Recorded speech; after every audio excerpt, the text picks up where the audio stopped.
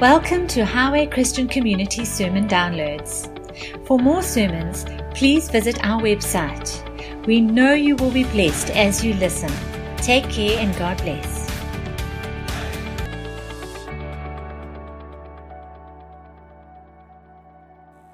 So I want to kind of shift tack a little bit on the subject of faith, out of the realm of seeing with our eyes what we can't see seeing with our spiritual eyes what we can't see with our physical eyes, the evidence of things hoped for, which is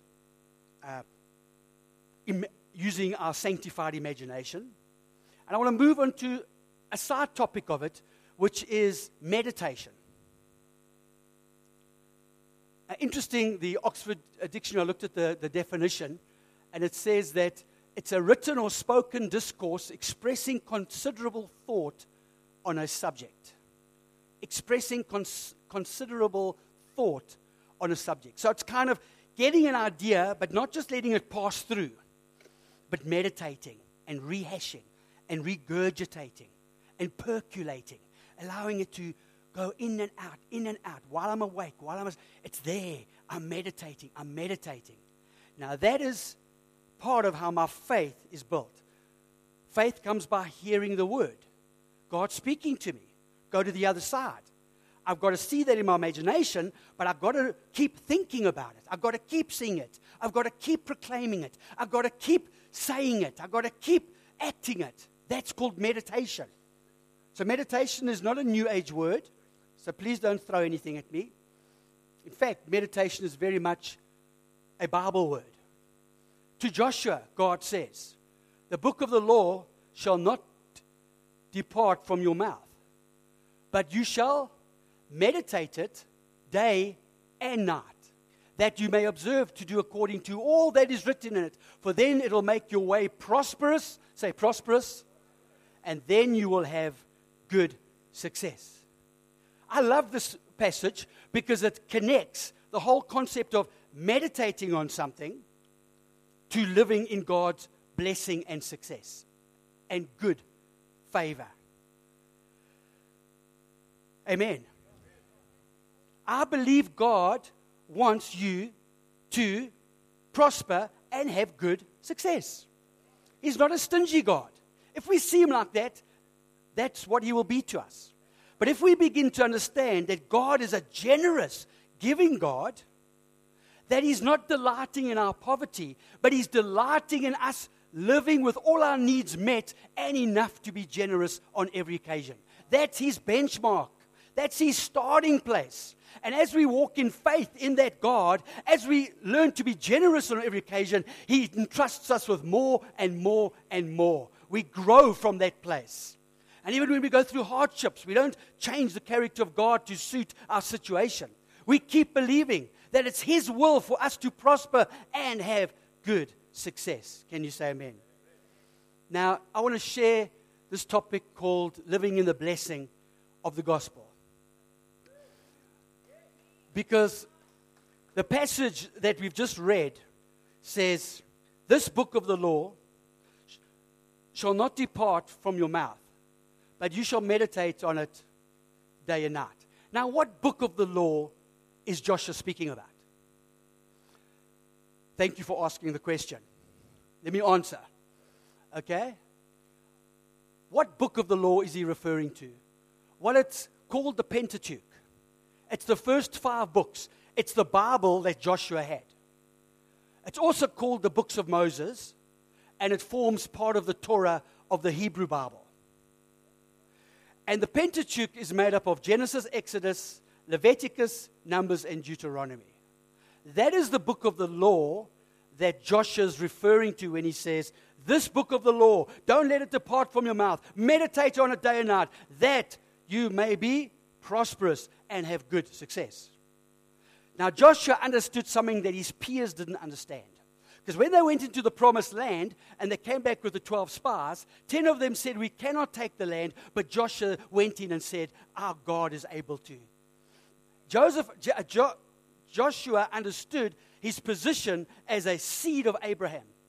That the land was promised to them, and God said, through your seed, all people will be blessed, and this is the land I'm giving to you. Joshua understood that concept. Now, how did he understand it? Not through the law of Moses, but through the covenant with Abraham. So in Genesis, we have the account of God's creation, man's treason. We then see God intervening, ultimately in chapter 12, by making covenant with Abraham. That was the first covenant, and it is the same covenant that carries through the entire Bible. It wasn't a separate dispensation and then you moved on. The Abrahamic covenant is the one and only covenant in the Bible. Ratified right through, as we even read in Genesis, I will make of thee a great nation. I will bless thee and make thy name great, and thou shalt be a blessing. Look how many times the word blessing is used. But it's not based on anything Abraham did. He was just a Syrian, uncircumcised Syrian living in Syria, and God spoke to him and said, I'm going to bless you. Not based on anything he did. He said, I'm going to show you a land, and I'm going to lead you into it. I'm going to make your name grace, and you'll be a blessing. That was the covenant. Unearned, undeserved, unmerited. What does that sound like? It was a grace covenant. God had always been intervening by grace, right from Genesis 1 to Genesis 12. But here he makes a covenant, and he puts Abram to sleep so that it's not a covenant between Abram and him. It's a covenant between him and the lamb that he provided in a thicket. Because Abram was obedient to take his son up a mountain to offer Isaac, and God said, no, that's not what I'm wanting you to do. There's a ram caught in the thicket as a substitute. God was showing that there was a substitute. He puts Abram to sleep, cuts covenant through the animal carcass. We don't have time to go into all the details. But that, as we see in the New Testament, was the announcing of the gospel. That God was making a covenant, not between God and man, but between God and himself. A covenant that would be ratified in the same way Abraham was willing to offer his son. God would offer his son, Jesus Christ, God in the flesh on the cross. And we see that in Galatians 3, the scripture foreseeing that God would justify the heathen through faith, preached before the gospel to Abraham, saying, in thee shall all nations be blessed. So God makes a covenant with Abraham, and he gives him the sign of circumcision. The sign only came after the covenant. It was to remind them that they were a covenant people. That you had to be born into the lineage of Abraham to enjoy the privileges of that covenant. That's all. You just had to be born into it. And then have that snip on the tip. You just had to be circumcised and be brought into, you were part of that covenant. Abraham was part of the covenant before he was circumcised. But when it was put into the legalistic Mosaic covenant, it became a requirement. But I'm running ahead of myself. So then we have the Mosaic covenant. In the Mosaic covenant, circumcision became key because they were of the lineage of Abraham. And that was every time they went to the bathroom, they reminded themselves, we are of the lineage of Abraham. And it wasn't for God's benefit.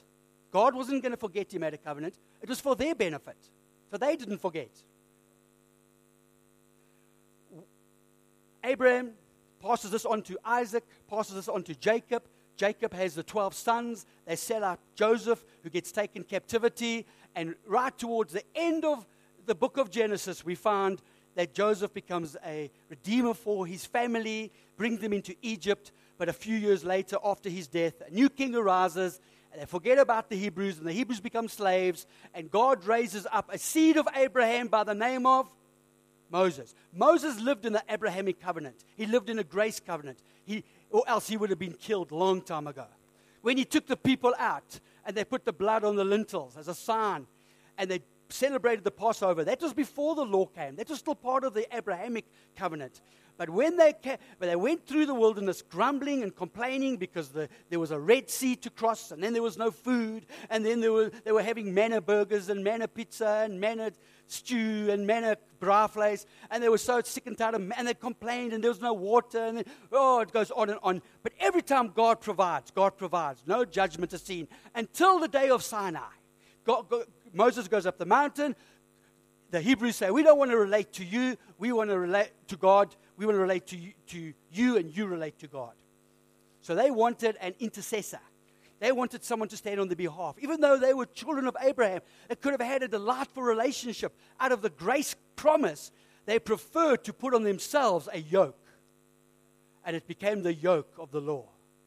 Because even while God was giving Moses the law on Mount Sinai and carving out those 10 commandments, they were down in the valley worshiping a golden calf, showing the true heart. You know, you just take a bit of grace away for a while and you'll see what's really going on. And there they are in the valley worshiping a golden calf.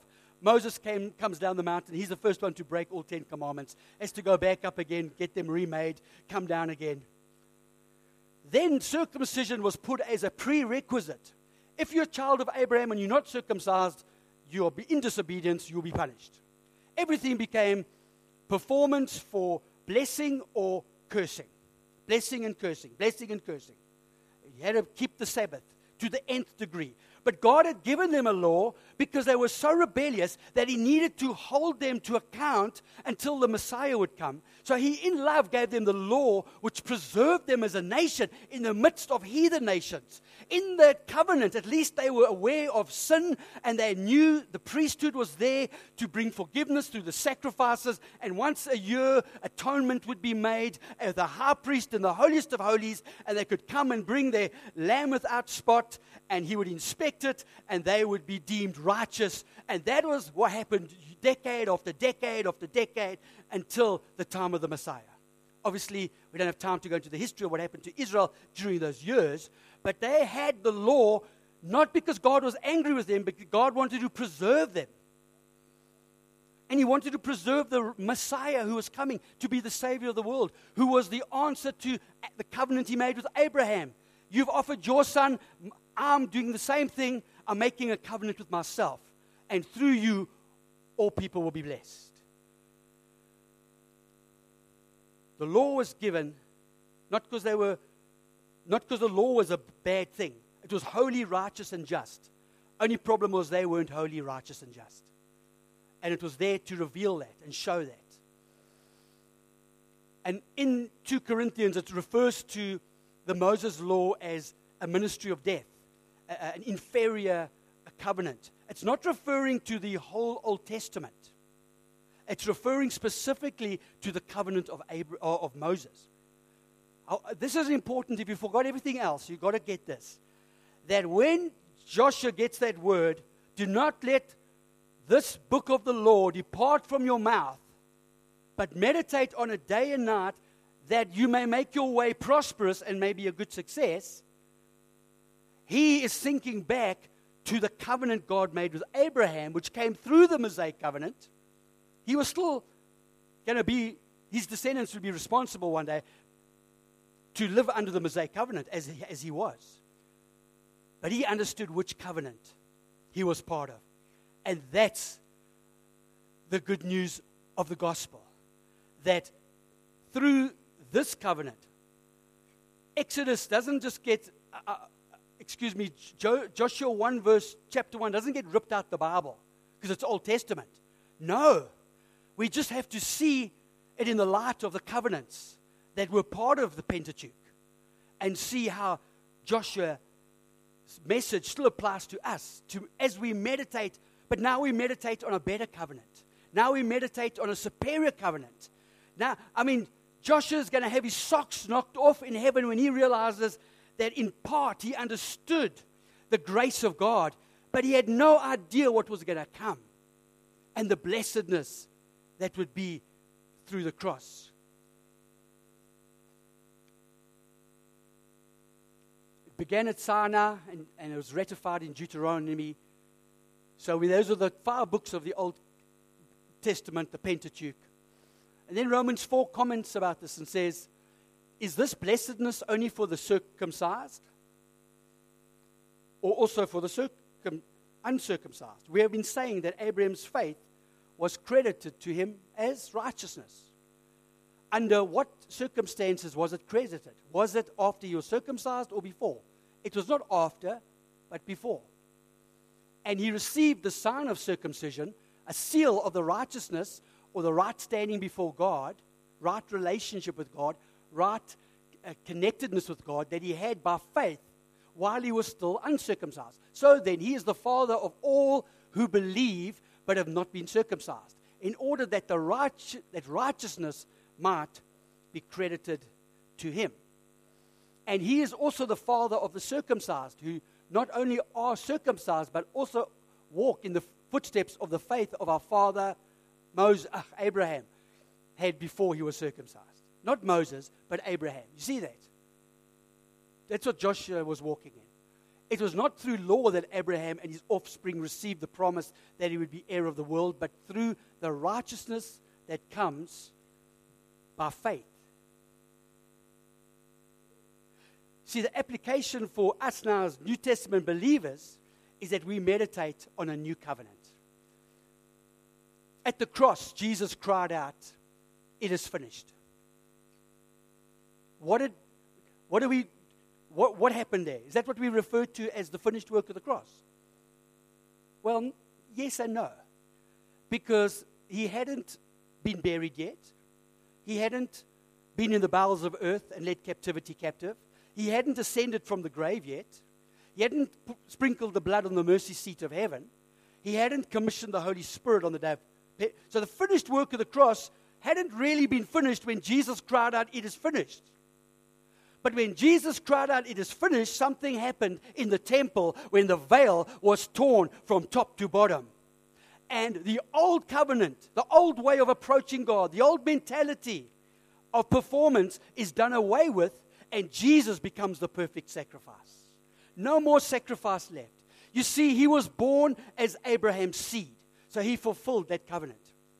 He, as a Hebrew, fulfilled the law of Moses like no other man could, because the Bible says no sin was found in him. And when he went to the cross, he died as a substitution for all those who would have faith. It was his faith that saved the world, because he believed what he did on the cross, finished the whole old covenant, and ushered in a new covenant where God could relate to man based on his perfect performance and righteousness and goodness, and not based on the legalistic system of the law. And that is the good news. That is the gospel. That is the thing you're told to meditate on. Are you meditating the gospel? Are you reminding yourself that he was made to be sin, who knew no sin, that I can be the righteousness, I can stand in right standing with God, approach him. No matter what performance was going on in my life right now, I never have to fear the presence of God. I never have to run away from God. I run to God. Am I percolating the gospel that this covenant has forever sealed all covenants? And that I'm going to, as I meditate on this covenant, it positions me for a right relationship with God that should lead to prosperity and good success. That is Joshua 1, verse 6, exegeted for you.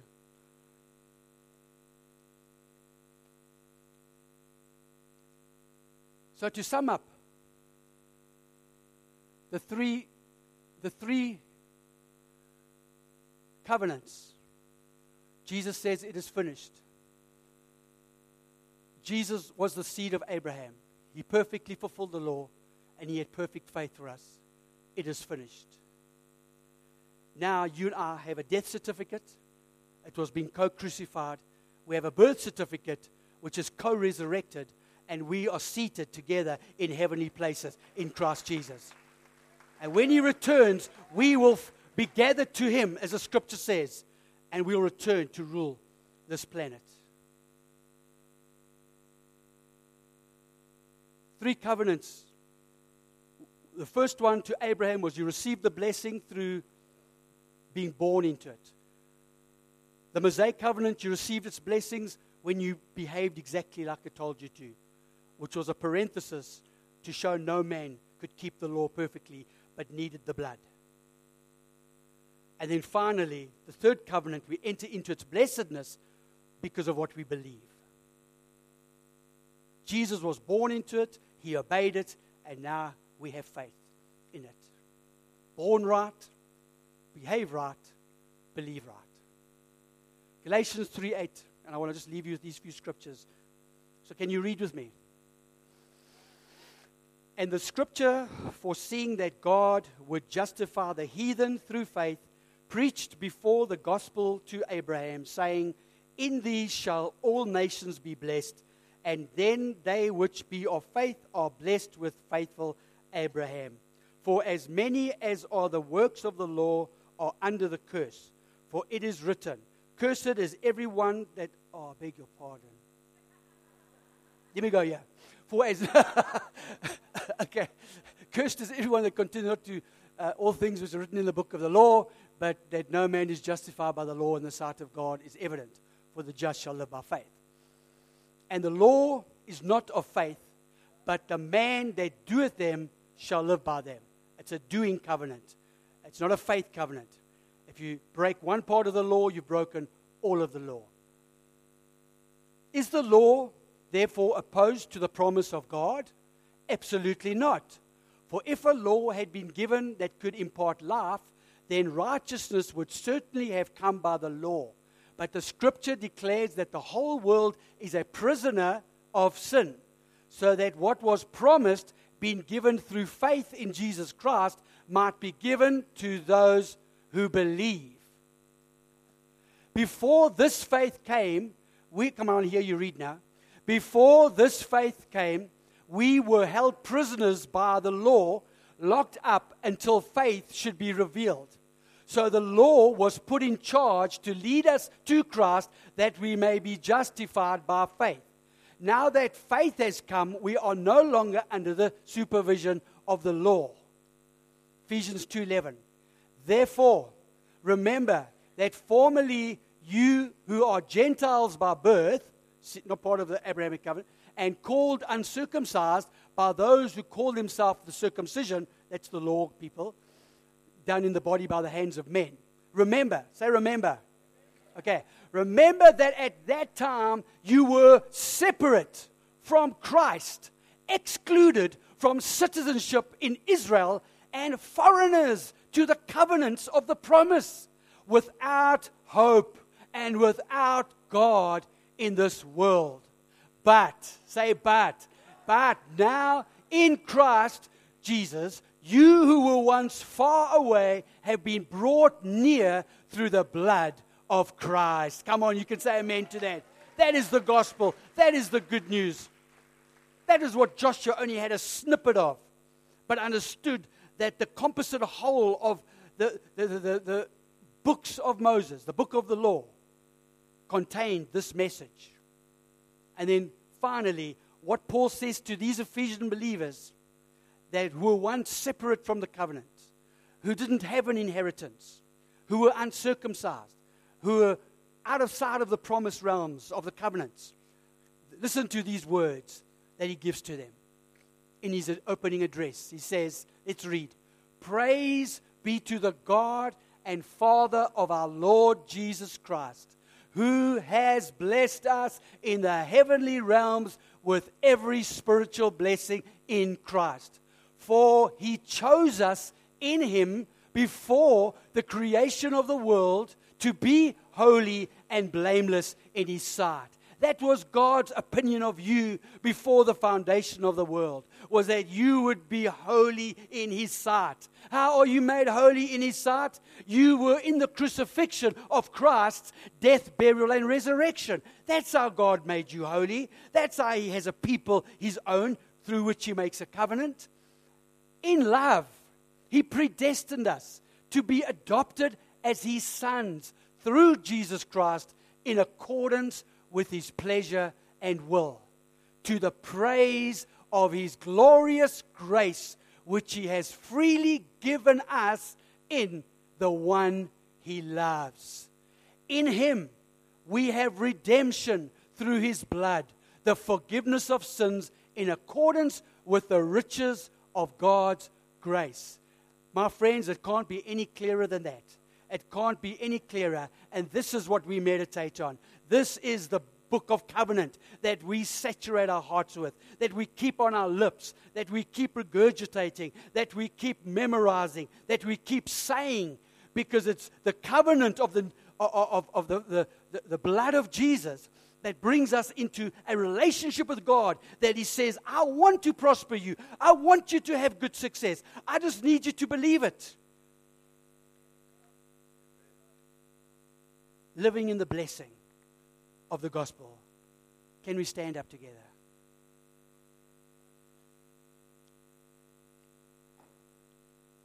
I got very excited as I went back to what we share as a common belief, as a community here. We share a common love, we share a common vision, but we share a common faith. And as I began to ask myself, Lord, what is at the foundation of our common faith? And I was just reminded that we have the same gospel, the new covenant of God's grace. And as we believe together, as we walk together, we can see each other's lives being transformed from the inside out by the power of God. We were praying in the prayer meeting before the service today, and a strong prophetic word came out about foundations and God building and establishing, and it just feels like this message was for us today to refocus and to re-solidify. So Lord, even as we go out from this place today, even as we just enjoy the memories of being together with a people that we worship with, a people that we love, a people who share a common goal and purpose, we have a common belief. And on this belief we meditate. We don't allow this covenant to depart from our lips or our meditation, that we may see prosperity and we may see good success in our midst all the days of our lives.